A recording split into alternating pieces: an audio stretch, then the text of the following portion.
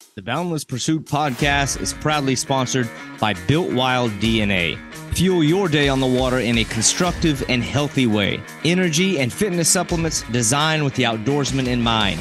Get your physicality in line with your mentality and maximize your time on the water. Use promo code Boundless Pursuit for 10% off of your next order at BuiltWildDNA.com.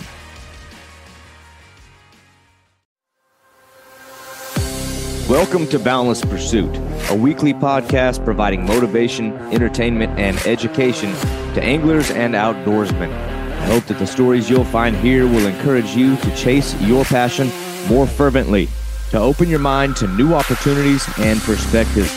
Your engagement and feedback is critical to the growth of this show, and I would love to hear your suggestions on topics or potential guests.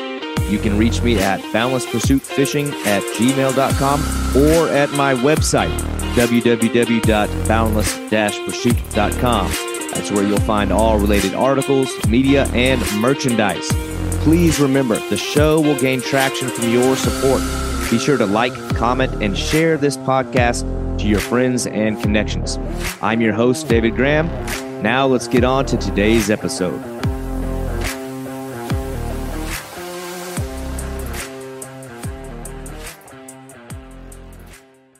As some know, Boundless Pursuit started as a blog that I wrote in 2011, but it wasn't yet its own thing, and I had not yet built my own website, and social media just wasn't the monster that it is today. Boundless Pursuit was part of fishingheadquarters.com, where I contributed to an e-magazine that I think was way ahead of its time, and that was created by my good friend and today's guest, Andrew Ragas. And Ragas and I have worked together on various forms of fishing media for years. He's a talented web developer and media creator and a very talented fisherman out of the Midwest. And while Andrew's specialty is monstrous smallmouth bass, make no mistake, he's a multi-species angler who takes a very scientific and organized approach to his fishing. Showcased on his website, northwoodsbass.com, Andrew does seminars and speaking engagements, online courses, and runs a guide service in the Northwoods regions for giant smallies and muskie. The dude catches some absolute gigantic smallmouth bass. And we took time during this conversation to catch up on our history, discuss how fishing media has evolved, and just talk fishing tactics. This is my good buddy, Andrew Ragas of northwoodsbass.com. But hopefully we don't get thrown off our flow too much. But anyway, man, I'm glad I got you on here. It's been a long time in the making. Matter of fact, anybody that's listening, the very name Boundless Pursuit started between you and I on your format because we go way, way back. Maybe even when I think we were both still maybe even in college when we first started talking, like back in the... We were collaborating a good 10, 15 years ago, and that's when it started. Through Fishing Headquarters online magazine. That's right. So I was like around 2010 through when I stopped doing it, it was 2015. I was getting burnt out with it. Yeah. The constant editing and putting it all together, the big publication. But yeah, I gave you a space on my domain and through the website, and that's when your blog was born.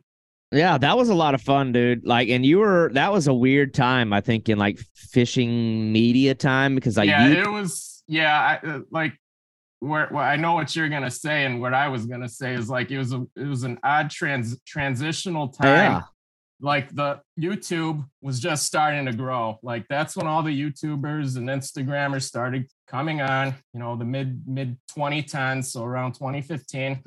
Digital publications and magazines, a lot of magazines even nowadays, they're going extinct. Oh yeah. The publishing industry is totally extinct. Yep. So everyone who's still surviving, they're doing the all online digital format, like what I attempted 10 years ago almost. And, that's the landscape right now. And, when we did our gig, that's when magazines were already getting extinct.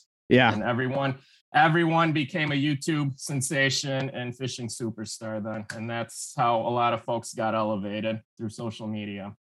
Yeah, definitely. But you and I, we did things our own way, the old fashioned way, and we did it our way, totally different. Right. We're not into Instagramming and YouTubing really. Yeah. I'll do the Instagram thing because it's like, anybody can put some pictures up. YouTube almost, I played around with making some little videos. I'm like, I don't know, man. I don't have time for this. Like when YouTube started, I used to do a bunch of video logs. Like, I don't even know what they were called back then, 10, 15 years ago, but I used to do a lot of my fishing solo by myself. So I would document a full day on the water as it is in my boat. Just putting each day's documentation of fish catches together. It was strenuous work. And then I remember back in like 2014, 2015, I had to retire. I got so tired of having to come home every day after a long, strenuous day on the water. Every night I would be up till 1 or 2 a.m. trying to splice together a bunch of video clips of fish that I caught, putting it together, then exporting it out onto YouTube the next morning, and then having to repeat that process over again the next day. So I got burnt out doing that. And then another thing that started happening was a lot of spot hawking through YouTube. That's something that plagues a lot of anglers nowadays when they document a lot of things on YouTube. People can easily pick apart backgrounds. They'll figure out what bodies of water you're at. I can do that very well just by watching an actual television program. Especially if they throw a drone. Yeah. If they throw a drone in the air, you can forget about it. Yeah. So like doing drones, showcasing boat landings, any landmarks that might be noticeable, or just revealing where, for instance, in Wisconsin are you at? What county? That's just a dead giveaway. And unfortunately, I was a recipient of a lot of that, and then I had to stop. But yeah, in recent years, I've only had one kind of weird one happen to me, like in person, and it was back in like 2012, maybe. And I guess this probably wasn't related to YouTube. It may have just been photos, because you can do the same thing with some photos. Back then, I don't know. You didn't think about that. I didn't think, like, even back in YouTube, I think my earliest YouTube video is like 2007. Of course, it's like a clip of like me releasing a gar or something. Yeah, and the video's probably all grainy and pixelated. Oh, it's awful. And then I made a couple where there was like a little music montage, and it was just like a 5-minute clip that I could like share with my friend. I had no idea that it was something that could even, like, the idea that that's something that could make money was never even a thought. Yeah. But I've always been so pessimistic about like the possibility of those things working. I had never even would have even invested the time to do it anyway. But I had one weird one time that kind of like got to a point where I was like, all right, I got to start being smarter and safer with my photos. And me and my brother were at the Red River fishing for alligator gar, and like we were in a spot no one like ever went to. It was so hard to even get in there. It was a lot of work just to make it in there. I recall reading your stories about accessing and what you did. And so one day this guy pulls up like on this bluff. It's like a cliff that goes down to the water. And like we used to like rappel down that thing. I'm like, what is this guy doing? And then he gets out of his car, opens up like the back of it, pulls out a box and pulls out an inflatable boat and inflates it, drops it down the cliff. And then it comes down. I'm like, oh, no, somebody's here. And he had like big rods. I'm like, oh, man, hopefully he's just catfishing. Then he came around the corner and he pulled up to us and he goes, are you David Graham? I'm like, what the hell? No. Yeah. And I was like, yeah. And he just goes, yes. He said, yes. And he put his hand like that. Celebrity, dude. I'm like, what the hell's happening? And he's like, I knew it. He said, yes, I knew it. He's like, man, I saw your pictures online of the alligator gar, and I saw the rocks in the background, and I like looked at the shadows in the background. I don't know. He said, I mean, he was very upfront and honest. Matched it all up on Google. I'm like, dude, how did you do that? Rocks, dirt, shadows. Yeah. I'm like, oh my gosh, this isn't good. But anyway, people will go to extremes. That was a while. And the funny thing is, I only fished that spot like once or twice a year. So the odds that we would like be there at the same time on the same day, astronomical. Yeah, insane. But yeah, man, those fishing headquarters days, that was a lot of fun for me. Like I thought that was like right at the tail end of when like fishing media was still like pure. And like, there's still forums out there. Like there was still a little bit of engagement on like the forum days where, I don't know, man, it seemed like the people you encountered on the internet with regards to fishing were like in it for more of the right reasons. And then slowly but surely with the inception of Instagram and the growth of Facebook. I want to add Facebook. Facebook. I think, we grew up with Facebook, back in the day when it was just accessible to college guys. Students. Yeah, that was us. Like we were the poster children of Facebook back in the mid 2000s. So like once it opened up to every single adult and person in the world, then that I believe around then, that was the whole downfall of the forum age when we were on our specialized discussion boards. Yeah. Yeah. And now you try to access websites like riversmallies.com or, any other type of major former fishing forum. They're no longer around. There may as well be like a digital, like tumbleweed going across the screen. It's sad. Like some of my favorite ones, they're even still out there. It's like, man, this place used to be the spot. But I felt like you were ahead of your time when it came like that Fishing Headquarters magazine. You'd done such a good job at and you were doing it all completely alone, like single-handedly editing, putting it together, the layout. Work, I was like, man, this dude's really.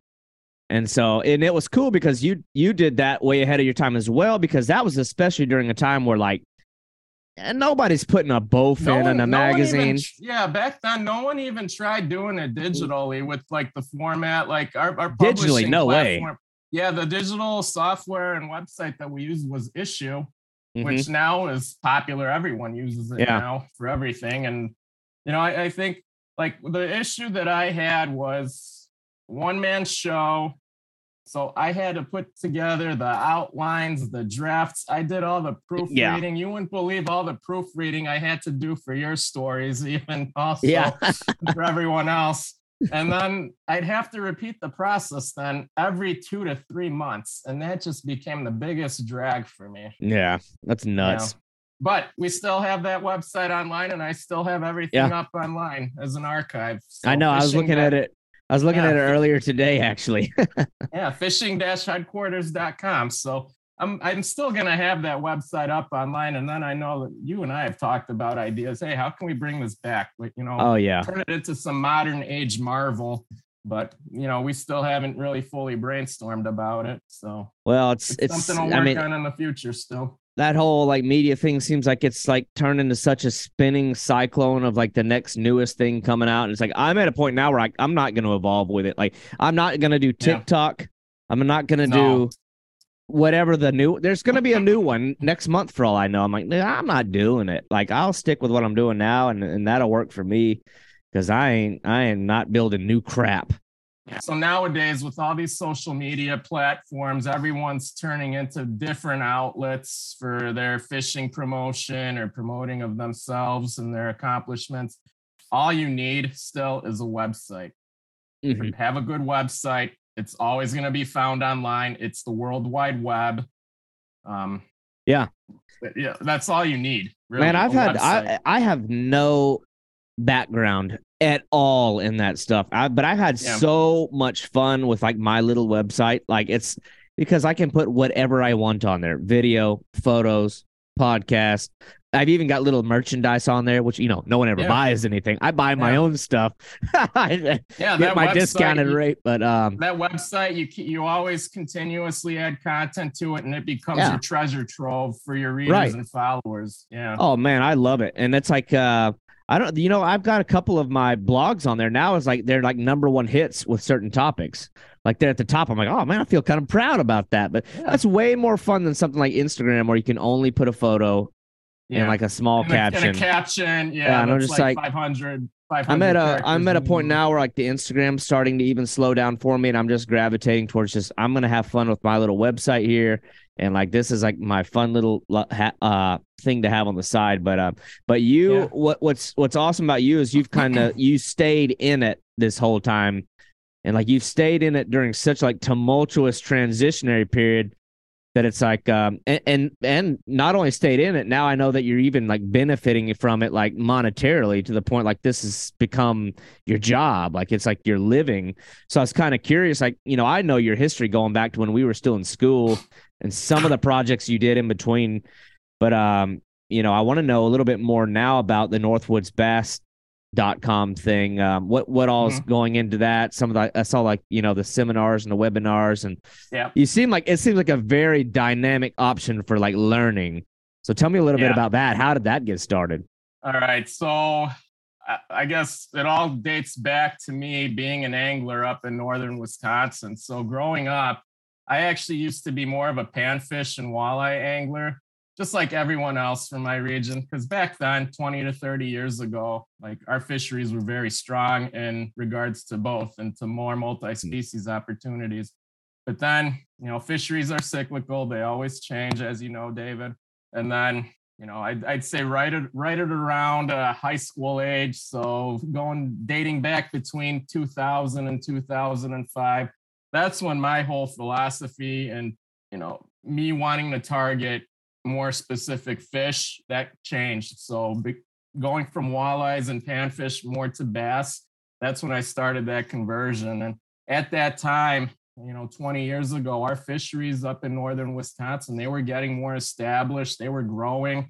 Back in the mid 1990s, a lot of our lakes, they got plagued with rusty crayfish infestation. So what happened then was, you know, other game fish species, they suffered as a result of crayfish just devouring the whole biomass of the lake. But what happened was a lot of lakes, they had some smallmouth back then.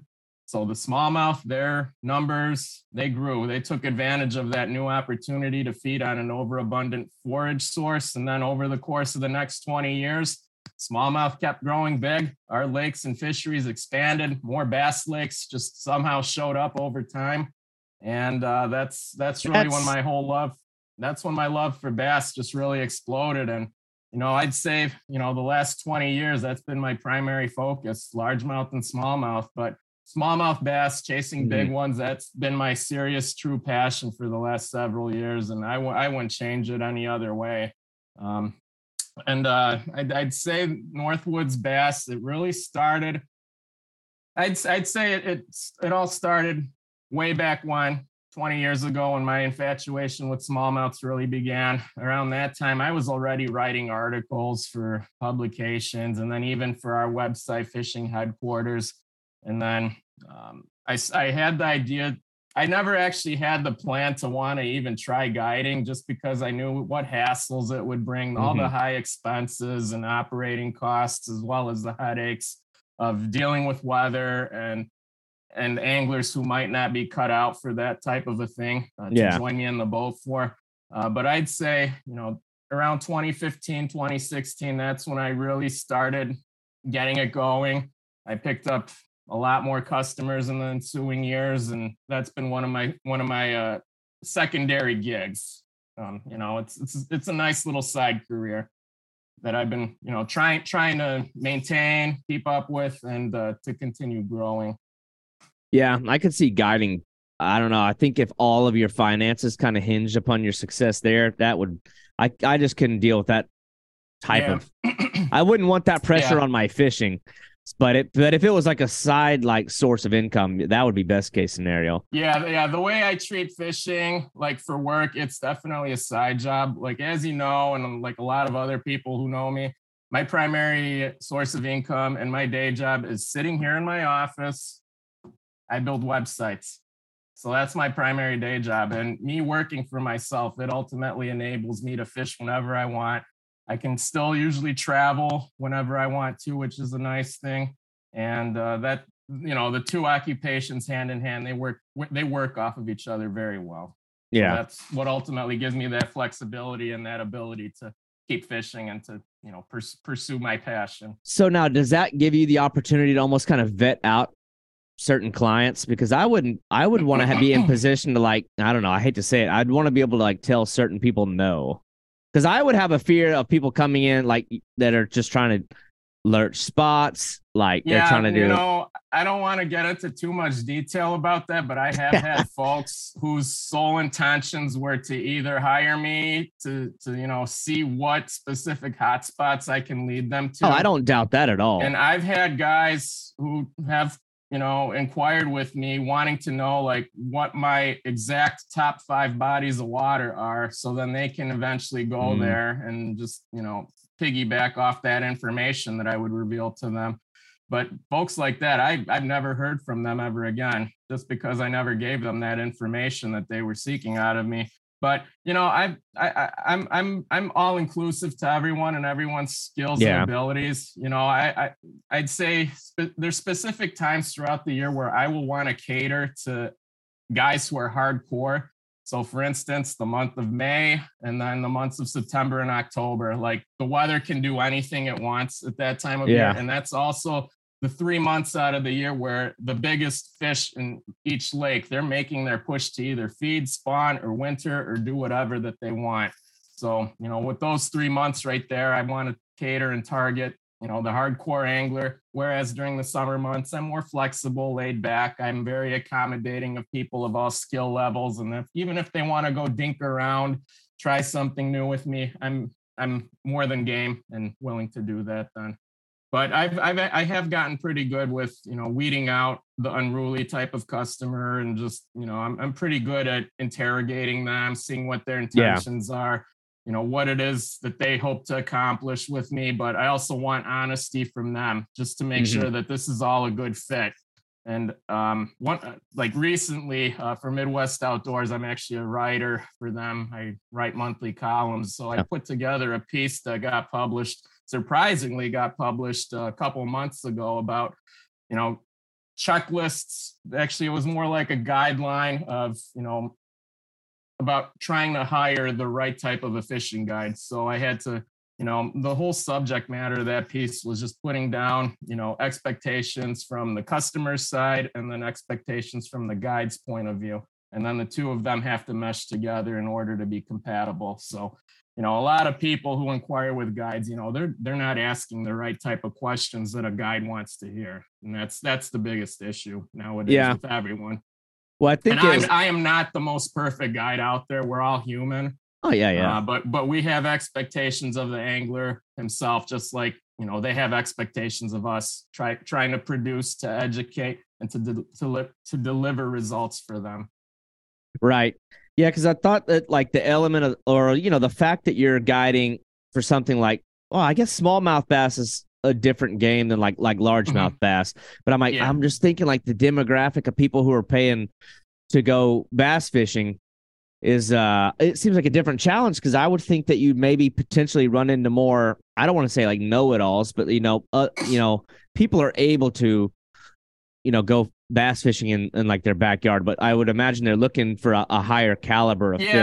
That's a good thought and question. So like the people who want smallmouth bass, like they're either looking for a destination trip, which is where I'm located, or they want like the opportunity to tangle with 4 and 5 pounders, just because big fish don't live everywhere. That's usually everyone's goal with that. But if I had to target 4 and 5 pounders every day, then that pressure's on me then, because they don't jump into the boat daily, unfortunately. Now, do you prefer? Maybe everything's different. I'm always curious. Like I love knowing the mindset of guides. Do you prefer somebody that's more of a novice, or I guess maybe more open to coaching, or do you prefer somebody that at least you can take more of a hands-off approach because they already kind of know what they're doing? Or is there like a sweet spot in the middle? Because if they're too much of a know-it-all, they just want you to shut up and chauffeur them around. Yeah, so my perfect angler in the boat is one who's going to either listen and take all the advice that I'm going to give them. Like the biggest thing that I try to do daily, like when we're on a specific spot, we pull up to an area that we're going to target. The first things I tell people, we got to cast in this direction. You'll see it on the side imaging screen that's down below by their feet, because I keep a unit up at the bow of the boat where my customers fish from, and I've got screens on my back end of the boat. So like We pull up to a spot. I instruct, hey, you got to go out like 50 feet to the right. I want you to present this specific bait. I'll give lure recommendations, stuff that I would throw. So I want guys ideally who are willing to listen, but also if they're open-minded. So say my strategy that I told them to do sucks and it's not producing. I want the anglers to also get creative for themselves. The ideal customer and bow partner that I'd like, you can bounce ideas off of each other. You can learn from one another too, because I don't know everything about these fish. They perplex me as much as everyone else still. We're not fish. We don't think like fish, but that's just the way it rolls. But I have had guys on the other hand who have been very stubborn. I'm in the back of the boat. I'm fishing. I'm tinkering from the back end of the boat. I'm trying different presentations while my angler's up at the bow. They're throwing the fish catchers. So all the baits that the front end of the boat gets, all the baits that the front end of the boat is throwing, those are going to be your higher producing baits that catch all the fish. Whereas me in the back, I'm tinkering, I'm dicking around, throwing all kinds of weird shit. Yeah. And there's instances where I'm hitting hot streaks. I find something that's working. I catch big fish repeatedly on whatever it is I'm doing. The anglers up front, they're not catching fish anymore. I've had guys that have been too stubborn to make that adjustment like I did. I offer them baits that, hey, this is working. Throw this, fish it the way I am. They refuse it, so I can't help them.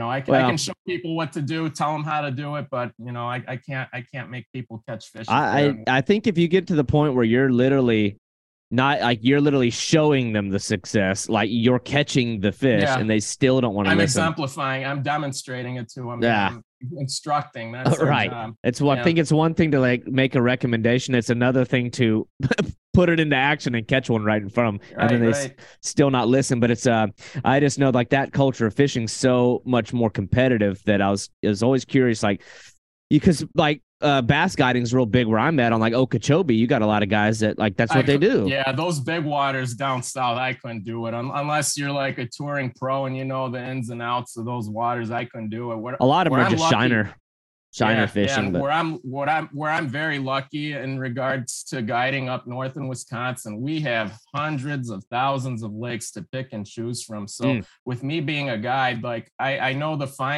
I know the intricacies of a lot of lakes and how fish respond to them or respond in them on certain days, certain weather conditions too. So that's one of the things that I really take a lot of pride in.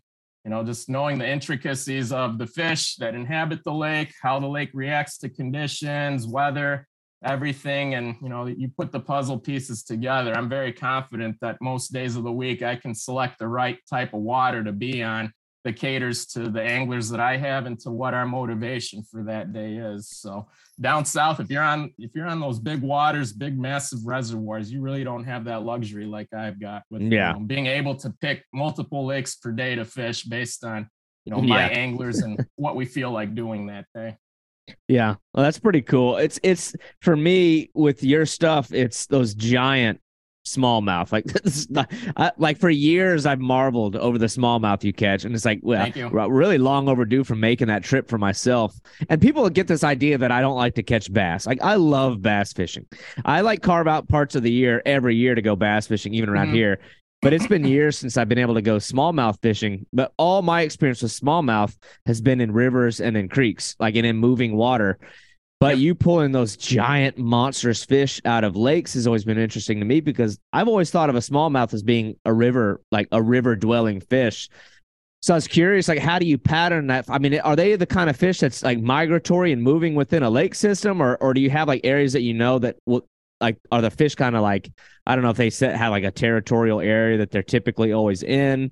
I mean, how does a smallmouth in a lake behave as compared to like what I'm used to in like the Ozarks in rivers and streams? So I don't know if you want me to differentiate, between, the characteristics and behavior of a river fish versus a lake fish, but it all relates to location. So as you know, smallmouth in rivers and streams, they will migrate for several miles as long as there's no barriers in place. So what we found in Wisconsin, what biologists have found, you remove dams, smallmouth, they can migrate, 50 to 80 miles, no problem. from one season to another as it relates to feeding and spawning and then overwintering.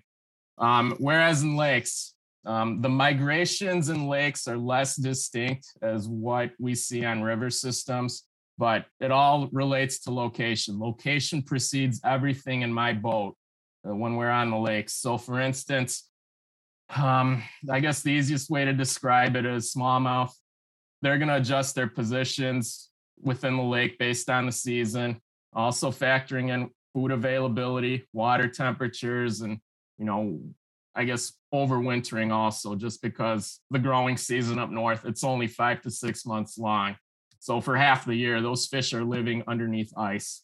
So the best way to describe a lake migration is, the way I like to start this phase and pattern and dissecting is where the smallmouth are overwintering. That's usually the first thing you need to look at on a lake. So by late October, November, that's when smallmouth are going to be moving into their wintering holes. They're going to be setting up shop there for the next 5 to 6 months. Not every lake behaves the same way. So like a wintering site on a lake, it can be like a patch of sandgrass and 25 feet of water, whereas on other lakes, it could be a hole that's 30 feet deep with different bottom composition, or rock, boulder, sand, muck, mud, a variety of underwater compositions. So those smallmouth, they're going to be down deep 5 or 6 months out of the year. Then once the ice melts, that's when you do start seeing that spring migration. So what happens on smallmouth on every lake, they leave their wintering sites. Smallmouth do school in lakes, so they travel in packs for feeding, for migration, and then for their biological needs, whether it be wintering or spawning or doing whatever. So once the ice melts, fish, they're using the contours down below along the bottom as their migrational routes, from moving from deep water into intermediate depth, mid-range, where they're going to be situated at for staging or for feeding. Yeah. And then once the timing is right, later in the spring, once the water temperature hits a certain threshold, those fish then will be infiltrating through the shallows, where they're either going to be feeding or setting up spawning sites then to reproduce. And then during summer months, fish, they'll disperse back throughout, they'll disperse all throughout the lake. Then usually at that point in the year, we're targeting structure. Smallmouth are attracted to structure, just like walleyes and a lot of other big game fish are. Yeah. And then, in the fall months, there's going to be a movement of fish. They'll be coming back in towards the shallows to feed again for one last time in the year. And then once you're in October, the lakes are finally turning over. After fall turnover, that's when those fish are down deep again. So that's really the whole cycle of smallmouth movements and migrations as it occurs on lakes. So, on lakes, fish don't have to travel super far. A wintering site is going to be anywhere within range of spawning sites in spring. So it could only be a difference of a couple 100 yards. Whereas on river systems, smallmouth, they'll travel for miles between spawning areas that are suitable for them in spring to overwintering locations, which would be downriver somewhere. So it's interesting to me, all like the patterns you have to sort of internalize and log. Yeah. Do you keep any kind of like physical, because I know you said that each lake is different from one another, but maybe each lake is always the same as like individually each year. Do you keep like a log? Oh, there you go. Funny blow some dust off of that thing. Yeah, so funny you mentioned this. So with a lot of my guys who, guide customers and readers and followers, I've often talked about the playbook. The playbook of bass. Yeah. So crack it open, zoom in. Yeah. So like what's funny about this, I've got like all my article outlines, things that I figured out over the years. Screenshot. I've got checklists. I even keep some lake maps in here. But what I've always liked to do, and my log is really, it's very simplified, kind of old school and ghetto. But what I do is I have a section dedicated. So like I'll dedicate it to my log of lakes. So what I do, I list the date that I'm on the water. I'll also indicate what lakes we fished that day. And then I'll put a rating next to that date and lake. I'll rate it on a scale of A+ to an F- that tells me, okay, we had a good day on that day on this lake, and that's what we caught. So I've been doing this, just it keeps me, mentally fresh. I can remember specific dates when we visited a certain lake, and then that usually helps me pattern right when I should be visiting that water, later on in the year. But I've been doing this since around 2010. So for the last 13 years, I got dates, several pages of them that just helps keep me, me mentally fresh and prepared, and hopefully it'll help me make a good, educated, and well calculated decision then for later in the year. I admire the like dedication to I don't know, preserving the details and I think if you're going to be effective as like a guide or whatever, you kind of have to have that mentality where you're documenting. And what's funny about that? Growing up, I never really paid attention or had a good eye for detail or the attentiveness for it, but just fishing with a lot of good friends and other guides whom I'm good buddies with, they taught me like the fundamentals and the importance of being detail oriented, keeping a log, trying to remember certain patterns as they happen, and then figuring out why did that fish want to bite my lure and what makes this spot so special. So besides the catch itself, making a catch, you have to figure out and analyze, all right, why did I catch this fish and why is that fish utilizing this area at this specific time that I'm on that spot? So stuff like that, I always want to pay attention to it, figure it out. And from there, it turns into a science. That's kind of how I approach my game with big smallies. Well, that's the funny thing is like you can have a great day on one day under certain conditions, like specific conditions. And then a year later, double back and have the exact same conditions. You have to wait 12 full months to see if there's actually a pattern to it. And then 12 more months and really so it's a long-term investment of detailed documenting before you can even begin to see if there's a real trend. Yeah, no, and that's exactly accurate. So I try to make those annual connections every spring. I guess what I'm trying to say is, with the fish spawning in certain areas and specific areas of a lake, I try to apply that knowledge into every new water body that I fish, that time of year. So for the month of May.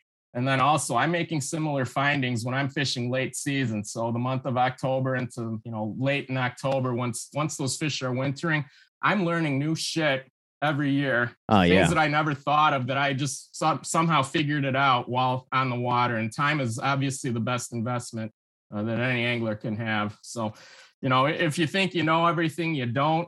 You keep fishing, you repeat the process every single year. It turns into a tradition, and you're going to learn all sorts of new things that you never thought were in existence. And that's usually what happens. Trying to analyze it and make that process repeat itself every year. There's a lot of truth and accuracy to that. 100%. So you'd mentioned earlier, and I wanted to I'm backtracking just a little bit here, where it was actually, I don't know, a surge in the prevalence in a certain type of crayfish that set off this, I don't know, this growth in the population of, the smallmouth, which, obviously I guess that's because they came in eating them all. But is this crayfish, is this like a native species of crayfish? It just seems weird to me that something, especially if it naturally exists, would just all of a sudden proliferate like that. I wonder what would trigger that. So the crayfish itself is native to the Ohio River drainage, rusty crayfish. So southern Ohio, northern Kentucky range. So back in the day, what happened was a lot of bait shops and traveling anglers, they were using those crayfish for live bait. And back then, releasing your critters into the lake or disposing them onto shore, that was the process that a lot of anglers did. So these crayfish, they can be transported from one body of water to another. Back in the day, they were popular bait. We didn't know it at the time, and that's what happened. So these critters, they got into our lakes, aquatic invasive species, AIS. That's what they are. They're not native to the north, and the problem of rusty crayfish, it's all throughout the Great Lakes range. Northwest Ontario, a lot of those lakes are getting hit and plagued by it right now. But what happened was those rusty crayfish, they expanded their numbers in a lot of inland lakes of Wisconsin. This all started in the late 1980s, all through the 1990s and into the early 2000s. And as a lot of those lakes rusty crayfish, what they do, they'll boot out all of the other native species of crayfish. And what they're also going to do a lot of is stir up the bottom. They eat weeds like crazy. They just chop them up all day long. Yeah. And what happened was, with all that cover leaving the lake, a whole mess of things happened. So other game fish species, they started to experience poor spawning, poor spawns, poor recruitment of fry surviving into adulthood. And then another thing that was happening also back then and still happens now is the removal of other game fish species. So you got a combination of all that happening along with rusty crayfish eating out the whole lakes. That just gave smallmouth and a lot of other bass the opportunity to expand their numbers on lakes. So once smallmouth numbers were expanding, those smallmouth, they were targeting crayfish like crazy. And that's what ultimately helped a lot of the fish that I catch achieve those 4 to 6 pound statuses. But right now, a lot of our lakes, they've recovered back to normal pretty much. So rusty crayfish numbers, they're dwindling and on the decline. So smallmouth now, the ones that we're catching and targeting, they're actually focusing more on bait fish now for their primary prey. So yellow perch, cisco, smelt. Yeah. A lot of pelagic species now. Because that's kind of what I was going to ask next. Is like, does that sort of dictate that you're using a lot of crawfish patterns, or are they more swim baits? Yeah, so like on open lakes water. So like on specific lakes that have just a high crayfish forage, whether it's native species of crayfish or rusty species of crayfish, we're focusing on crayfish imitating baits always. Yeah. And then there's lakes that have very little crayfish remaining in them, and on those lakes it's all bait fish oriented presentations then. So that's what happened. And then going back to me explaining how lakes and fisheries are cyclical, it's the same thing with these crayfish. So their numbers peaked 20 plus years ago. Now their numbers are declining and lakes are returning to their former glory now, which is nice. But funny thing about rusty crayfish, so I got a story. So if you didn't think rusty crayfish are voracious eaters and will not tear up weeds and plants, they do. I've done a couple trips on Lake of the Woods and Rainy Lake. Last time I was there was in 2017. And right before our eyes, we're fishing shallow water, pencil reed areas. And before our eyes, we saw stems and stalks getting chopped up. They're standing upright one moment. Just going down. And then the next moment, they fall into the water. Like, what the hell happened here? What's going on? And then that's the result of rusty crayfish eating out all the plant life. Oh my gosh. It's happening on Rainy Lake and Lake of the Woods as we speak. So a lot of cabbage beds and pencil reeds that those two lakes had, 10 years ago, those are leaving, thanks to rusty crayfish. Have like state, I don't know what you would call it, like agencies of some sort not picked up on like the effectiveness of utilizing smallmouth bass to combat that? Or are they have. So back when rusty crayfish was first becoming a problem in Wisconsin, that's when they started to enact better regulations to protect smallmouth bass, because the DNR for us, they realized, all right, these fish are going to actually help us eradicate crayfish. And that's what happened. So, smallmouth doing their job in conjunction with the DNR, setting up traps throughout the lakes, that did a great number of rusty crayfish reduction. Yeah, because I didn't know if they were even going to be, probably wasn't necessary to stock more of them. It was just more necessary to protect the ones that were already there. But yeah, and then even on some lakes that exploded in rusty crayfish, even on some lakes, there were never smallmouth in them. So what the DNR did do to some lakes that are more private and, that had zero smallmouth in them, they made introductory stockings of smallmouth into those lakes. And now those populations are flourishing, those bass populations now. Yeah, that's pretty, those kind of things always fascinate me. Yeah. But so I had to like double back and figure that one out. But, I know you lean kind of heavy into the smallmouth thing, and it's probably easy to get marked as like a bass guy or a smallmouth guy. But I also know you ventured away from that quite a bit. Like, I don't want to sell you short as, no, there's nothing wrong with being a specialist, but I'm saying I know you've done the multi-species thing. I am, even though it's my specialty, I don't want to consider myself as like an elitist or like being a one-dimensional angler. Like, we've talked about this, like I appreciate every single species of fish. So I am non-discriminatory to any species in particular. If I had access to big channel cats or blue cats, that's what I would be fishing for. If I didn't have to travel far for anything, that's usually what my priorities and what my preference will be. But in recent years, I've gotten back into walleyes more. I love targeting big pike if there's an opportunity for it locally or if I have to travel. Yeah. And also, I love muskie fishing. The muskie, On days where I don't have to be responsible for other anglers, or if I'm free, if I have any free moment or a day off, chances are, I'd say 80% of the time, if I have to pick and choose between going bass fishing by myself or go muskie fishing, whether it's by myself or with a partner, we're going muskie fishing. There's just a huge adrenaline rush. And I actually find muskie fishing to be far more stimulating and less stressful than bass fishing. I don't know why it's so less stressful, but I just appreciate casting at nothing almost. And when most hits that you get from a muskie, it's going to be either totally unexpected or it's just, that there's a fish using the spot, but you just don't know when it's going to hit, really. So I think that's really the allure and draw for me. Yeah, that's probably what puts the mind at ease when you go muskie fishing. You're already at peace with the fact you're going to have to work for it. Whereas maybe on a day of bass fishing, everything feels right and there's no reason they shouldn't be biting and it doesn't happen. So then you're then the stress of second guessing yourself and wondering what you're doing wrong starts to creep in. Yeah. But when there's you're not going to catch a muskie every day of the week. That's a proven fact. But even on days where I don't catch a muskie, I am not discouraged. Whereas we've had days where the bass fishing totally sucked and we bombed out there. You return home to the cabin after a day on the water like that. You go through all your thoughts and you can't figure out why did those fish not bite. It's very discouraging. What you go back to the old notebook over there? What the hell? I go back to the notebook. I'll ask my friends hey, what did we do wrong? What do you think I did wrong? It's funny. I get more discouraged and pissed off about not catching bass when conditions are right or when they're poor versus muskies. I don't know. It's one of those things. Yeah, the muskie thing, obviously, as we've spoken about it. That's one that I don't know, man. I'm long overdue for getting that one done. I still don't know if that's going to happen even this year, but I feel like in the next couple, maybe the next 2 years, I've got to make that one happen.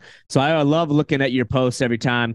So what is muskie season? At what point do you kind of put down the bass rods and start focusing on that? Or do you really, or are they in conjunction with each other? Is it?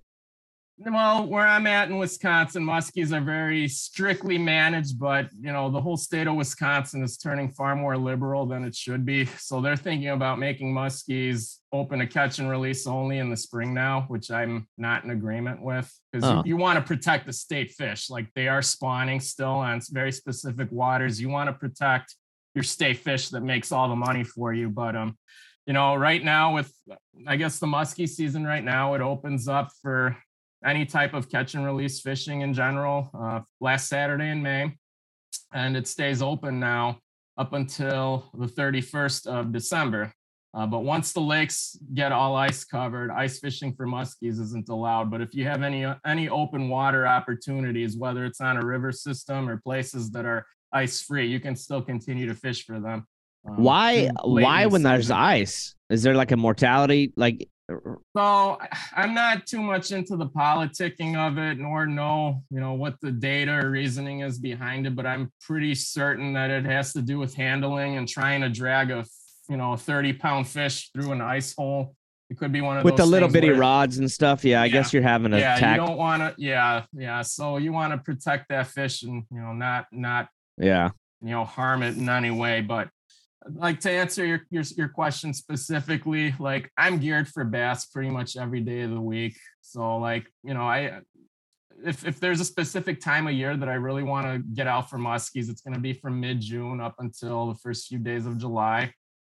That's going to be the post-spawn window. And then usually by the starting dates of July, all the lakes, that enters into the summer peak period. So all the weed growth is finally fully bloomed. The lakes are established well for summer. So I have found a very nice big fish window then late in June into early July. I really hate fishing for muskies in July and August just because the water temps, they can get hot. And then we have to deal with a lot of hot days. So your windows are just going to be at odd hours of the day, early or late in the day or overnight. I'd rather be not fishing at those times. And then I would say the month of end of August, you've got that end of summer to early fall transition when things start cooling down finally. It can be a very good time. And then the entire month of September and then into October. And then some years, if, the ice buildup is going to be late in the year, first ice, we have opportunities in November into mid-month. Yeah. So if I'm not bass fishing, that's when I'm in a muskie fish. That's one of those species that I've gone muskie fishing, I think 5 times, 6 times in Missouri of all places. A lot of people are like, Missouri. Yeah, there was one spot. It was like at the time when I was living in Arkansas, it was like maybe a 3-hour drive, and it had muskie in this kind of small lake. And man, that's one of those fish. And maybe it's just because I'm inexperienced with them, but there's certain species out there, like when you see them, I don't want to sound like I'm a scaredy cat, but it's spooky. Like I'd see them, I'm like, oh my gosh, this thing's so cool. Yeah, they exist. Yeah, it's one of those feelings. I saw them every time that I went. I went 5 different times. It was at least 5 times, and I saw them every time I went. But I only had one solid like actual strike on a lure. Every other time I didn't know what I was doing. Complete idiot. Yeah. Like I'd have them follow, and then I'd lose all composure, not know what I'm doing. I get caught up in just wanting to see the fish and not do what I'm supposed to do. The muskies in particular, you have to really trigger them. You got to get their attention first and foremost. Get their attention, piss them off, and then you got to trigger them into striking. But if you don't do either of the 3, you'll get lucky and you'll just get hit at random, and that happens, and that's very common. Yeah, I had a pretty funny encounter with one. Actually, it was the first one I ever saw. I was, it was like a kind of a windy day, and I'd got blown off into this sort of like submerged thicket of limbs. Like my boat was just wedged in there. So I'd started doing a little bit of rigging, putting a few lures on, and I just see something out of the corner of my eye, and I looked over. There's one swimming right past the boat. It was like a freaking... Yeah. I mean, it's probably I've had that happen many times on a lot of lakes. I'm like, oh my gosh! I started trying to tie. They don't muskies when they're cruising past you, they don't give a shit if you're over them or near them. I mean, that thing was within 5 feet of the boat. Yeah, it just went. Yeah, they're so disengaged. They just cruise on by, minding their own business. They don't care that you're there. Yeah, that's actually kind of funny when it does happen. Yeah, such an awesome species of fish. Now, are you guiding for those two, or is that just kind of one of those things that's I don't want to. Yeah. No, that's what really expert and professional anglers are for. So I don't want to guide muskies. Because I was going to say, if I had any bass angler, like a repeat or like a good buddy of mine who's like, hey, instead of bass, let's go try for muskie. I'm like, okay. If I know they can fish well and they can handle it and they're open to it, then I have no problem doing that. Muskie guiding seems like one of those things that's hard, man. That'd be like the equivalent of like guiding somebody for a fly caught permit down here. Yeah. It's like the chance of failure is so great. Muskie guiding, to be really good at it and to have results, you have to fish during windows, so even if the trip is being advertised as an 8 to 10 hour full day trip, like most serious muskie guides, they're going to want you to commit to like an all day marathon. That some people operate that way, but other guys, they're only going to schedule trips and want to really target them during specific windows as it relates to the moon or time of day too. So it's tough work. Have you cracked that coveted 50-inch mark yet? Yeah, so I had it happen once. Well, I got 2 fish of that caliber. I've actually got 4 of them, but two of them fell like within an inch short, and then I've got one that surpassed the 50-inch range. So I guess I got like 4 of them that are like borderline on it. But back in 2010, I caught my first 50. It was a 51 and a half. Funny story about how that happened. It was kind of like a team effort with my partner in the boat. Like back then, like what's legal in Wisconsin is live bait fishing. So you can fish with multiple rods in your boat. You can deploy a live bait rod, have it dangle along the side of the boat, and have that going while you're casting. At the and time, now that's so like you bring the fish to you and then it sees the bait, maybe. You okay. Can. Yeah, you that's can. Cool. That's creative. If it follows your artificial, it can, if it spots the bait that's deployed down there, it might hit. There's a good probability for it. But, back then, 2010, I wasn't really much into live bait fishing at that time like I am now, late in the season when we can do it. But, while casting at the time, we were fishing out of a 16-foot boat with me and my buddy. It's a small boat. We had one rod pegged in the back end of the boat. And, what I always determine with my partners and with me is like, all right, I'll give you the option. Since you're going to be fishing next to the rod, you can set the hook into that fish first, or if you want to just take turns setting the hook into whatever happens, we'll do that. So he ultimately decided with me, hey, I'm the chief. I'll take the whatever first hooks that comes our way. So what happened that day? It's a crappy, rainy day, early October, late September, early October. I'm battling the flu then. I had no business being out on the water that day. I had zero energy. I remember sitting down on my front deck attempting to eat lunch. And then all of a sudden we see like the rod that's in the back of the boat. It starts bouncing around viciously. But what was so messed up about it was we're drifting in over 3 feet of sand and our sucker was mostly dead. Yeah. So like, what the hell? Okay, something must have taken our dead bait that was over the side of the boat.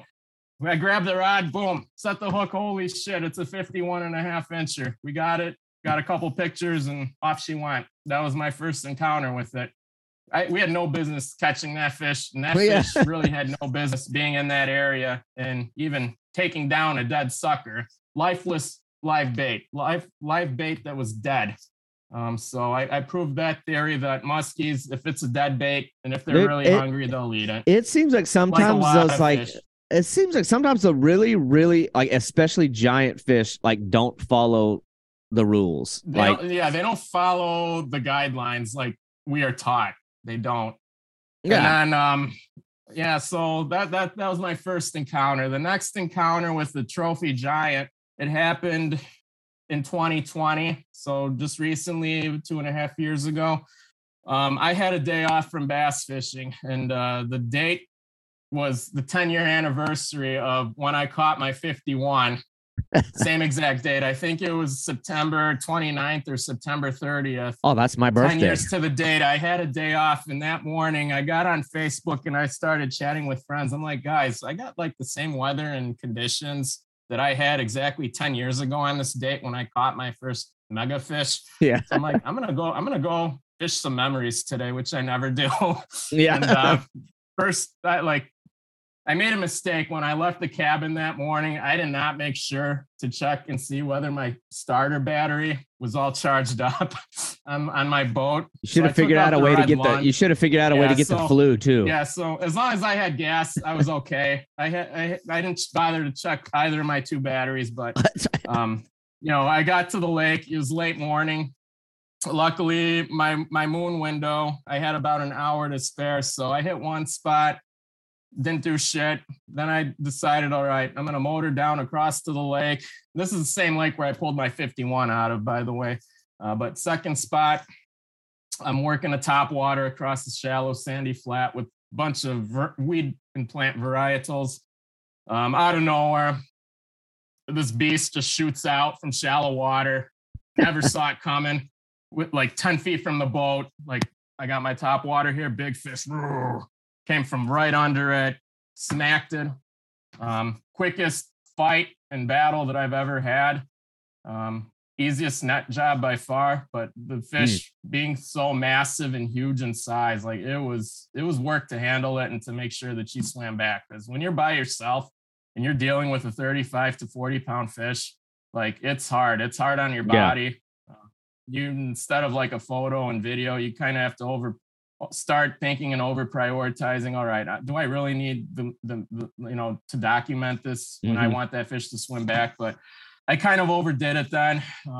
But the fish swam back down, no problem. We had our moment of glory. And then after I made that catch, that fish was about 35 to 40 pounds. I measured it 49 inches and 75 inches, 0.75. So 49.75. The most well, you know what? Uncommon, at least you have the integrity to say it, to call it like it is. Yeah. Like normally I round up to like the nearest 10th of an inch if possible, but like, all right, I'm going to call it as I see it, 49.75. And that's what it measured.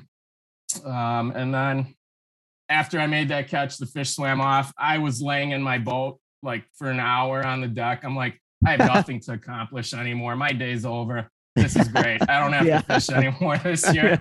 And then once the time came for me to move the boat and to get out of that spot, I tried to turn the starter.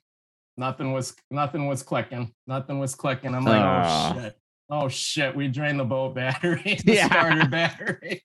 You had to earn that one. There was there's some sort of payment. So I'm like at the other end of the lake. There's almost like a mile difference between where I'm at to the boat landing. And I'm like, oh shit, what am I going to do to get back now? But luckily, my trolling motor battery, it was like a dual purpose starter, deep cycle. So I moved that over to my big motor, connected it. I was able to get back to the landing. So I avoided a calamity there.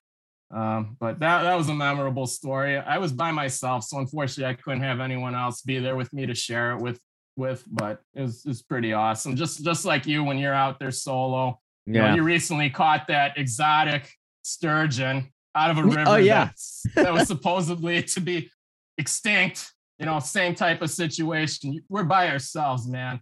So like the moment, like, the feeling that you had in reading with you and your sturgeon, that's kind of what I had with that big ass muskie. I'm like, you're just done. You're hugging that fish while you're taking a photo with it, and then put it back in the water, watch her swim away and regain her energy. So it was one of those deals. So, and then I've had other experiences with 4-footers, 48 to 49 inch caliber fish. That's about top end in a lot of northern Wisconsin lakes nowadays. But any muskie that's 4 foot and up, that's a pure trophy. Oh yeah. They don't swim in every lake, and you're not going to catch them every year, unfortunately, unless you're really good and that's what your specialty is. Yeah. And I don't know everything about muskies. So like compared to my friends who exclusively muskie fish, their level of intellect is way up here. And then I'm like down below, like several levels below them. I don't remember who it was. There was a guy that I was like following a while back that had like made this long post about like people slashing each other's tires in the darkness of the night, like all this crazy like infighting. I'm like, what the heck? Like those guys are just a different type of like. There's drama within the community for sure. A few of them like that though, but I don't know. When you chase a fish that's like a ghost, so many countless hours during the year that just eludes you. Maybe it drives you a little bit crazy. I don't know. Yeah, but it can. That's one that, man, I really want to check that. I had like got to a point where like I want to go catch one, but for me, it, like there for a little while anyway. I was like, I want to go, but like it has to be like Canada. I'm like, then I'm kind of getting to a point where like, why am I making these like stipulations on myself? Like, why am I'm making it even harder now. Yeah. So, but I don't know. I'm going to check a few different fish off the list. I think this year, maybe next year, maybe next year will be my year.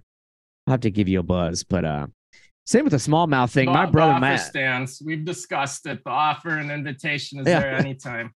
I'd like to come up there for those big giant smallmouth. I envy like, oh my gosh, the smallmouth you get. My brother Matt, he travels a lot to like Canada and stuff. He loves big smallmouth. He'd probably be down for a trip like that. Like the two of us could get together for cool. Something like that. Cause I don't know. He wouldn't want me to go catch giant smallmouth without him. That's like his thing. That's his jam. That's cool. He never wanted to go do the alligator gar thing, but like he'll go all over the country, all over the continent for different kinds of bass. Yeah, I didn't know your brother Matt was a bass angler. Like I know Travis joins you for like all the exotic stuff. Yeah, like when he has an opportunity. Travis will do the crazy stuff. Matt has gone to Mexico, California, out here to Florida, up to Canada. He's gone all over to catch all kinds of different bass, smallmouth, largemouth. Yeah, he loves that stuff. So we'll get together and do that stuff. He's he does other stuff as well, but I don't know. That's how we started fishing when we were kids. Like they would take me. I mean, that's pretty much everybody's the bass fishing. But but man, those smallmouth, geez. And I've caught smallmouth in like, what's funny is I've caught them in like 4 different states. Granted, I was living in an area where all 4 states are like together. In Arkansas, it was like I lived in the corner of Arkansas where it's like Arkansas, Oklahoma. You got Pickwick right there in Alabama, right? It's all border water. I went to Missouri, or maybe it's only 3 states. Yeah, Oklahoma, Arkansas, and Missouri, I think is the only places that I've done it. But they were never those, not even remotely close to what you're catching. So, well, back in the day, that was the mecca of smallmouth fishing, like where that's the territory where the former world records were caught at. You know, Pickwick, Dale Hollow. You know, that's the region. Yeah, but it's changing now. You know, the biggest smallmouth in the world now, they're residing in the Great Lakes. So like you have a shot at a mega fish in Lake Michigan, Lake Huron, Erie in Ontario, and then, you know, the St. Lawrence. Now there's like a whole other world opening up now with this whole live scope stuff. Are you running any of that on your boat? Absolutely not. I've thought about it just to have the transducer as like an insurance policy, and also just to learn in real time and see how the fish are just behaving and interacting with our baits underwater. You know, if I can see it in real time. Yeah. But you know, fishing where I'm at, I have not needed live imaging or any of that to rely on. I don't want to rely on it. I still want to rely on my intellect and everything that I've learned along the way. I just want to do it the old-fashioned way, the way fishing was meant to be. But I do have the electronics that is compatible with it. You know, I run the highest on Lowrance units, the HDS 12 Lives in my boat. So, you know, if I wanted that transducer, which is only like $1,500, I can mount it to my boat. But do I really want to use it and rely on it? No. It's not the way I was brought up to fish, not the way I grew up. And, you know, I've never needed it. Yeah, that one's kind of weird. I've obviously never used it. I do too much shallow water fishing, but but I know when you're deep and offshore, that it's a valuable tool. It can be incredible. But what pisses me off though is like, you know, I've learned a lot of my lakes over the course of several years. Back in the day, I only had a 14-foot aluminum boat with a 10-horse motor on it. Yeah. And my mode of technology was paper maps. So we're going back to like the mid to late 1990s. That's all I had growing up. And then obviously you make more money, you know, you're more successful in life. You can finally start affording all these high-end technologies, and, you know, just it doesn't coincide and align with my upbringing in fishing really. But what really pisses me off, though, is I learned lakes the old-fashioned way, paper map, and just using my brain and memorization of areas and spots and, you know, remembering fish that I catch over the years. Whereas, you know, I put in 20 years worth of time on a specific lake. Nowadays, newbies and newcomers, they're coming to my same water. They're learning a huge, you know, 3,000 to 4,000 acre lake within 2 hours just because they have that live imaging and technology. Yeah. So stuff like that, like, you know, it pisses me off. You know, I put in the work, and then there's these guys, you know, destination anglers or people seeking a hot bite. They've got these technologies and they're able to figure it out within 2 hours, erasing the need to spend time anywhere like, you know, you and I and everyone else doing it the old-fashioned way relied on. So stuff like that I don't like. And then there's days on the water where I know that, like, you know, we have no shot competing against guys who have the live imaging on their boats. You know, they're able to adjust on the fly, whereas me and my boat, the way we have it rigged and the way we operate, you know, we might not figure it out until a couple hours, whereas these guys, they're able to make an adjustment within a minute, and then they're back on the fish then. So stuff like that, like, you can't compete with, unfortunately. It seems like every time you think that you've kind of like, I don't know, like fishing technology has like gotten to, I don't want to say as far as it can go. It's like, oh my gosh, what the hell is going to be next? Like if you're literally like, you can live look at the fish eating your lure, like right in front of you. It's like, well, how much more can you do? Yeah, like one of my theories of what'll happen next, like they're going to concoct some type of an X-ray imaging where you can just scan off your unit, like it creates like a scan of like the entire lake bottom. It'll be produced on your screen, and then you'll be able to see every single little goggles on weed bed. Yeah. You'll be able to zoom in on every piece of structure that X-ray scan completes, and then you'll be able to find and figure out where the fish are at. I think something like that might be next, but that's taking it to an extreme, man. Yeah. They're erasing the fun of fishing the way it was meant to be, in my opinion. Unfortunately, I don't want to be an elitist, and I'm not totally against the concept of live imaging, but when you're over relying on it and when it's shaping every single decision that you're making on the water, that's bad. Like, what are you going to do when you're without that technology? Say you're jumping into a buddy's boat who doesn't have that technology. Like, your fishing is going to suffer if you become too reliant on a specific thing. Because that's where it's going crazy down there, is on that Texas lake. The OHIV bass are coming out, and all these records are getting broken. You can like pick which fish you want to cast to. It's like, man, that's wild. But yeah, and that's how guys are catching their massive fish. Giant largemouth and like world record size smallmouth. Everyone has that live imaging now. Yeah, fish and I think have nowhere to hide, unfortunately. Right. Yeah, it's not even out in the middle, like where they're like finding them out in the middle of the lake. It's so crazy. That's a totally different world for me. I've never I don't know, man. Like if you and I went fishing, I think I'd learn so much because I don't know the first thing about using electronics. I've always been a shallow water angler. Once I get into deep water, I have no idea what I'm doing.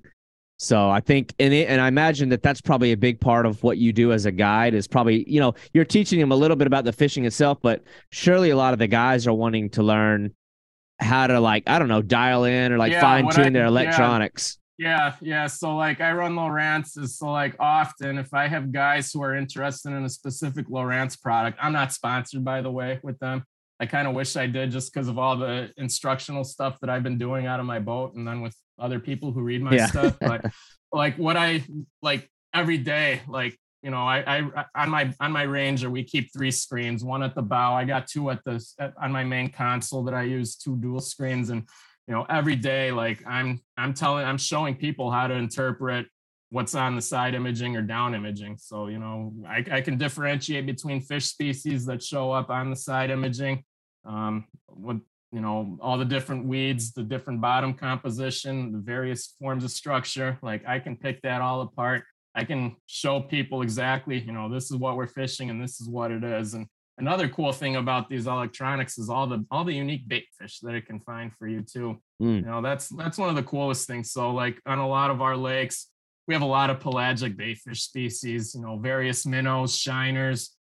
We've got smelt, Cisco. And one of the coolest things about side imaging is it can pick apart all that bait too, and it can find it too. Yeah. And that puts you in range with, in a likely range of where there could be feeding fish. If you can find the bait, be able to differentiate between it, and odds are going to be in your favor then. Yeah, all that stuff. Yeah, each day, even when I'm at the wheel driving the boat, I'm always idling around. My head is buried into these screens. Not only am I doing fishing from the back end of the boat and trying to put people on fish, but I'm also looking at these screens, an equal amount of time, trying to find fish, trying to put us on the right spots that we have to be too. And, just having side imaging and down imaging, regular chirp sonar, and having good charts on your screens too. That's all invaluable. I rely on that stuff, but when it comes to that live imaging, you don't really need it. Yeah. Well, even the electronics that you're using, that's a whole other skill set to learn. Because I've been in boats where people had it, and I'm looking at the screen, I'm I don't see. Yeah, I don't know what I'm looking at. Yeah, exactly. But yeah, man. Anyway, I love watching what you're doing. I think it's awesome that you stayed in it, and I think it's awesome that you found a way to make money off of what you're passionate about. I gotta say, it's not easy. It's actually hard. No, yeah. If you have a primary career and then you have an opportunity to expand on that, explore different avenues, and try to pursue your passion, it can hopefully lead to something. And that's always been my goal. Not everyone's gonna turn into a fishing celebrity. I still treat myself. I'm a nobody. I'm a no-namer. But maybe when I'm 70 to 80 years old, people are gonna know who I am when my time comes, my expiration date comes. But it's you can't treat it as a way to become a celebrity. It just doesn't happen. Yeah. That's the thing. That's where YouTube and Mhm. Instagram are, pardon my language, that's where it's really fucking up a lot of people right now. Big time. That's making the whole industry very oversaturated. I think if that is your goal, I don't know, man. That's like an unhealthy place to be, like mindset wise. Yeah. If things happen organically, great. That's cool. But if it gets to a point where people like, I don't know. And I think too, when people are like chasing that out of like desperation because they don't have anything else, it's like, I don't know, man, you're going to make some like reckless, excuse me, reckless life decisions. Yeah. Yeah. And you nailed it. Like you and I, like it's all organic, really. That's how you'll gain your following. Just doing what you're doing. Just have one platform to put it all out there, you know, have a website or, you know, start a little side gig and just like what I did. And then it just grows and cultivates organically. Mine's always just kind of been a hobby for me. Like I said, I've got a job outside of this that pays well and I live very comfortably. So I'm totally happy. But it's always also like, obviously I most of my fishing has been a different type of thing where it's like, I don't know. I wouldn't even call it unconventional, especially nowadays. It's like people have sort of embraced a lot of the fish that I chase, but it's also like, I don't know, you kind of feel like you have a cause when you're writing about certain fish that you do, at least in the past, had a lot more detractors. I don't know, man. It's like, I guess maybe if there's a silver lining to social media, like if people find your fish to be so badass, like you can get all kinds of literary works entered into magazines and publishing platforms and even on television too. Well, you see way more people doing it now, and I think that's because are infatuated with them. So that side of it's cool. So anyway, man, I don't know. I'm glad I got to get you on here. You and I have a bunch of history. I know we've been able to like meet other people through one another. Yeah, we met a lot of mutual friends through one of which was Pat, which was kind of like a special one to me. Rest in peace, Pat. Yeah, I'm so glad that you, I don't know, sort of introduced us. I mean, we met through your site, and I was very fortunate to get to have some awesome time with him on the water before he, passed. But that's one of those guys. It's like, man, that dude had like, I mean, we fished a few times together. He had like a big impact on me, and that was a relationship he had a million stories too. Oh my God, his stories are incredible. His stories were so great. That was a dude.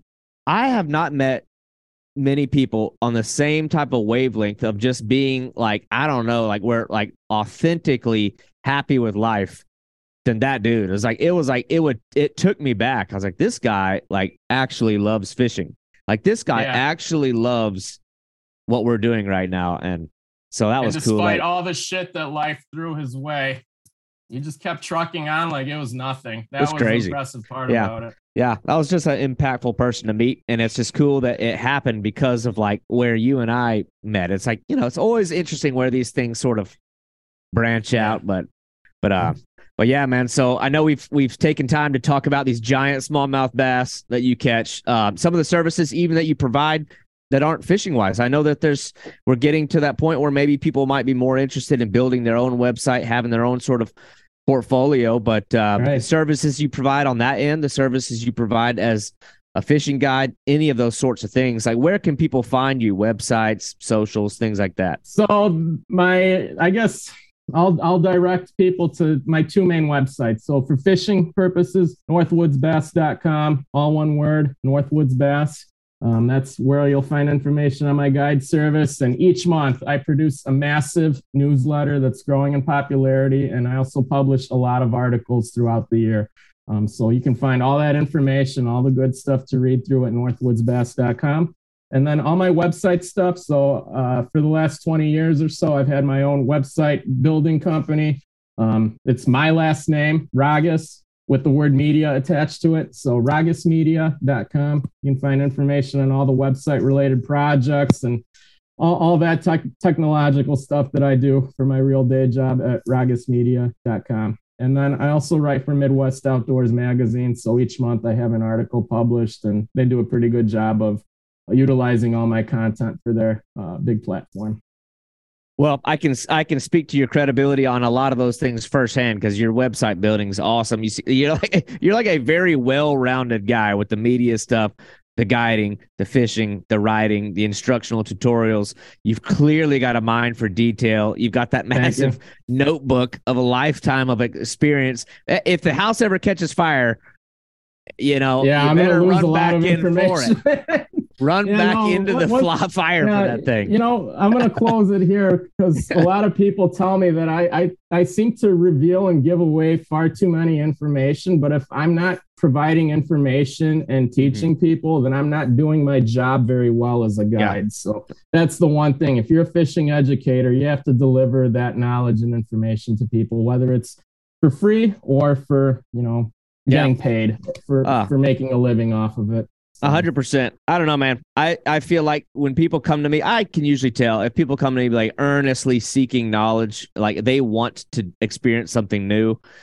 Who better than you, or who better than me? Like if not you, then who to feel that person like or send them on the right track? Because I don't know, they could just go watch a YouTube video and fish with gummy worms instead. Who knows? So, right. But, Andrew, it was great having you on here, and I appreciate your time. It's a pleasure, David. Yeah, man. We'll be in touch. For sure. Thank you for listening to the Boundless Pursuit podcast. If you enjoyed this show, your feedback, comments, and reviews are very important to me. Also, this podcast is just one element to a much bigger content outlet. I urge you to head over to www.haverodswilltravel.com, where you'll find audio, visual, and written editorial content. That is 3 dimensions of awesome fishing content brought to you by a very dynamic team of anglers. I hope that you'll tune in next week as we continue to build this program and have interesting and skilled anglers each Thursday. Thank you for listening.